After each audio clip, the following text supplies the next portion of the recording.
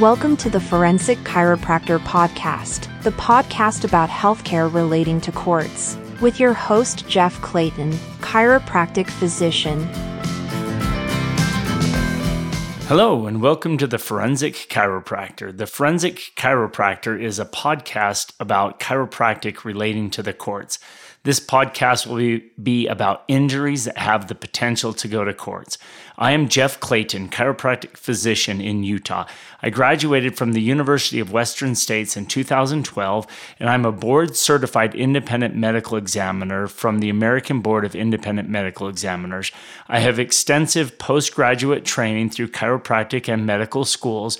You can always see my CV at ime-utah.com. I have performed over 500 IMEs for plaintiff and defense. For the podcast, I will review a research article and give a real-world example. I have talked a lot about ligaments in the first 3 podcasts. When someone has a persistent or permanent injury following a trauma in their spine, I typically see ligament damage or disc damage. Disc damage and some ligament damage can be seen on MRI. MRI is a great tool to show demonstrable evidence of an injury. Today I want to talk about using an MRI to help with causation. The question I get asked a lot is there a way to time date an injury with an MRI? Time dating injuries with MRI is possible to an extent. It is done by taking many different aspects of the MRI and painting a picture. Will the picture show us a degenerative spine that took years to develop, or will it show new injuries? A lot of times it shows us both. A lot of times we will see a degenerative spine with new injuries superimposed. This can be one of my favorite parts of doing an IME, looking into all aspects of the case and seeing what type of picture the patient is living. I will likely do many podcasts on time dating injuries with MRI. Today, I want to start with a review of MRIs.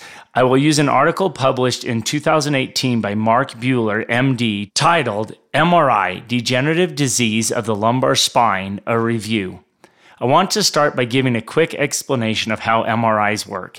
MRIs have a large magnetic field. Once inside the machine, the magnet will cause all of the protons to align with the magnetic field in our bodies. Then the machine sends a radio frequency pulse through the patient. This radio frequency pulse causes the protons to spin off of magnetic alignment. Once the radio frequency is stopped, the protons stop spinning and align with the magnetic field again. Once the protons stop spinning, they release energy. This energy can be measured by the machine. Every type of tissue will release different amounts of energy and at a different time. The MRI machine for spine images typically records this energy at time 1 and time 2. These times are often referred to as T1 or T2. Water, bone, muscle, fat, and other tissue will all look different at T1 and T2. T2 will have a very bright signal with water and fat, which makes seeing new edema difficult. The MRIs compensate for this problem by suppressing fat tissue on what is typically called a stir view. So a typical spine MRI will have 3 separate types of views, a T1, a T2, and a stir. Sagittal and axial views are typically done to see different angles on the study. Today's study talks a little bit about disc nomenclature by referencing one of my favorite articles published by Farden in 2014 called The Lumbar Disc Nomenclature 2.0. The nomenclature shows when a disc has a symmetrical extension beyond the bone, this should be called a disc bulge. Disc bulges are typically older injuries. When disc material extends beyond the bone in a focal area, this would be called a herniation and is typically a new injury. Herniations can be broken down into protrusions, extrusions, and sequestration. Protrusion is when the base of the herniation is wider than the apex. An extrusion is when the base of the herniation is narrower than the apex. A sequestration is when the herniation breaks off of the remaining disc.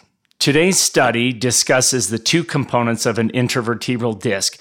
We have the outer annular fibrosis and the inner nucleus pulposus. The annular fibrosis is dense fibrocartilaginous tissue made of primarily type 1 collagen. The annular fibrosis is very strong tissue. This will be seen on a T1 and a T2 view as low or dark signal. The nucleus pulposus is in the center of the disc and is made of type 2 collagen and is 70 to 90% water and proteoglycans. This makes the nucleus pulposus appear different on an MRI. It will look low on a T1 and high on a T2. Given the lack of fat in the disc, the STIR view should look just like the T2. What will imaging of a new disc herniation versus a degenerative disc bulge look like on an MRI? A new herniation is when the center of the disc or nucleus pulposus moves outside the disc. So a new disc herniation will often have high T2 signal in the herniation. This is due to watery connective tissue moving outside of the disc. This increased signal will not last forever. The nucleus pulposus outside of the disc will eventually dry up and no longer show the increased T2 signal. If you have an MRI with a herniation and the herniated disc material has an increased T2 signal, that is one indicator that this is a new injury. Today's studies showed that disc damage dramatically alters the mechanics of the spine. These altered mechanics lead to degenerative bone changes and osteophyte formations. Bony degenerative changes can take months to even be seen on imaging and years to really develop. These bony degenerative changes will come after disc damage.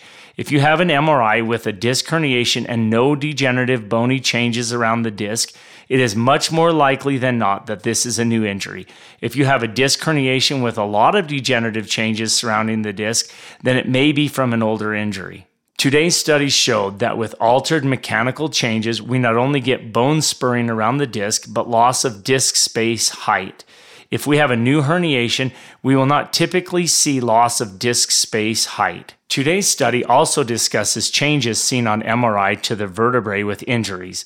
When discs herniate, we often see damage to the vertebrae surrounding the disc. We often see end plate fractures or edema or increased fluid or inflammation. The end plate fractures or just increased fluid or edema in the vertebrae will change its appearance on an MRI. This was first studied by Dr. Modick, and his name has stuck with the classification. This fluid or edema from a new injury has been called a type 1 Modick change. This will change the appearance of the bone to look more like fluid and will have an increased signal on T2 and a decreased signal on T1. Given there is not fat, the STIR view will also be decreased. Eventually, the edema will be gone and the bone can return to normal, healthy bone, or it may heal with an increased amount of fatty tissue. Fatty tissue in vertebrae has been called a type 2 Modick change. This typically happens months to years after an injury. The fat tissue will be bright on a T1 and T2, but suppressed or dark on a STIR view. This type 2 Modick change can last for years. Over time, injured bone that had fatty infiltration can harden and become very sclerotic. This hardening sclerotic bone will look dark on the T1, T2, and STIR views. This hardened bone will be called a type 3 Modick change.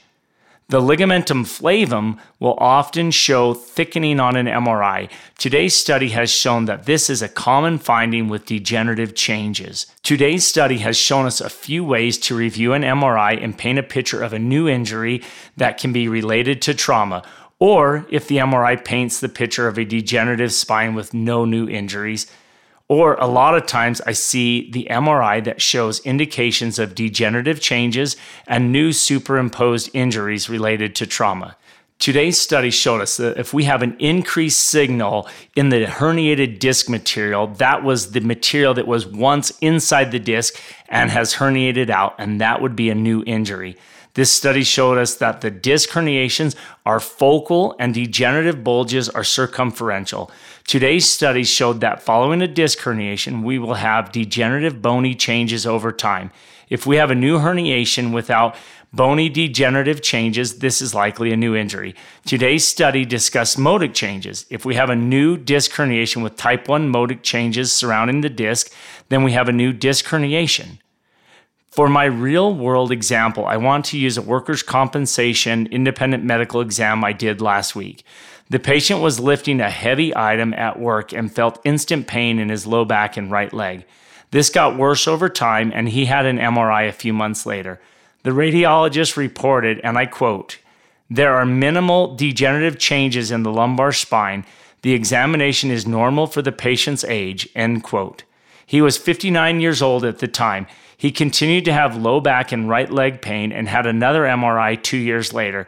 This time the radiologist said, and I quote, "There is right-sided radicular disc extrusion with inferior migration and impingement of the descending right S1 nerve root," end quote.